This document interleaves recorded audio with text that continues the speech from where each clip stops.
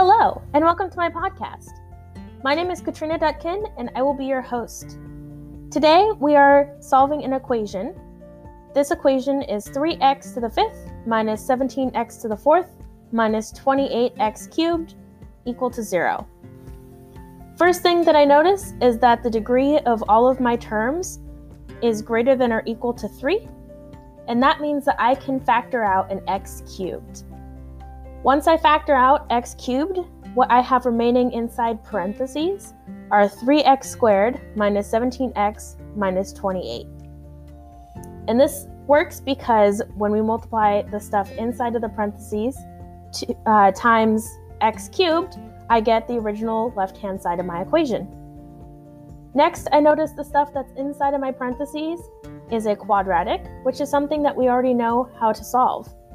It's so great when we see patterns that are familiar to us and are easy to follow through with. So now I'm going to factor out the first term, which is 3x squared, and I'm going to break that up into 3x and x. And those will be the leading terms of my remaining two factors. Next, my second term within the big chunk of parentheses is negative 17x.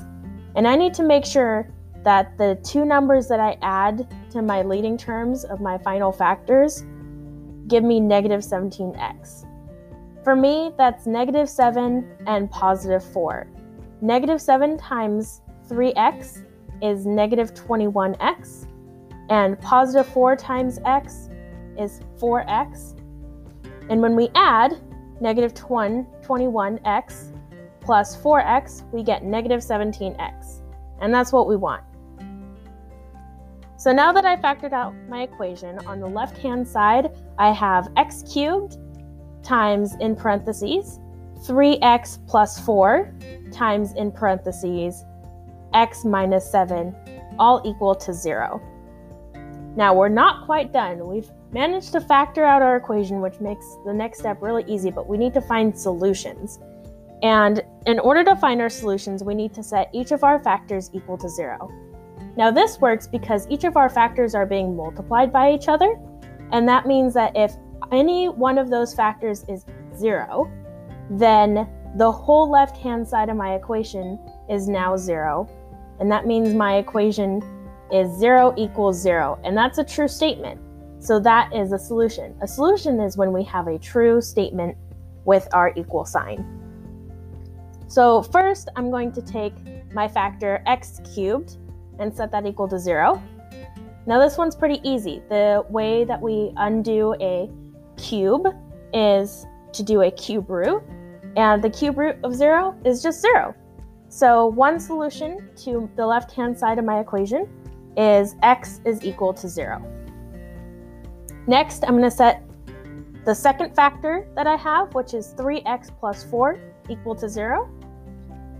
And in order to solve that, it's a simple algebra equation, and I subtract 4 from both sides, then divide by 3, and I'm left with x being equal to negative 3/4. And that is our second solution.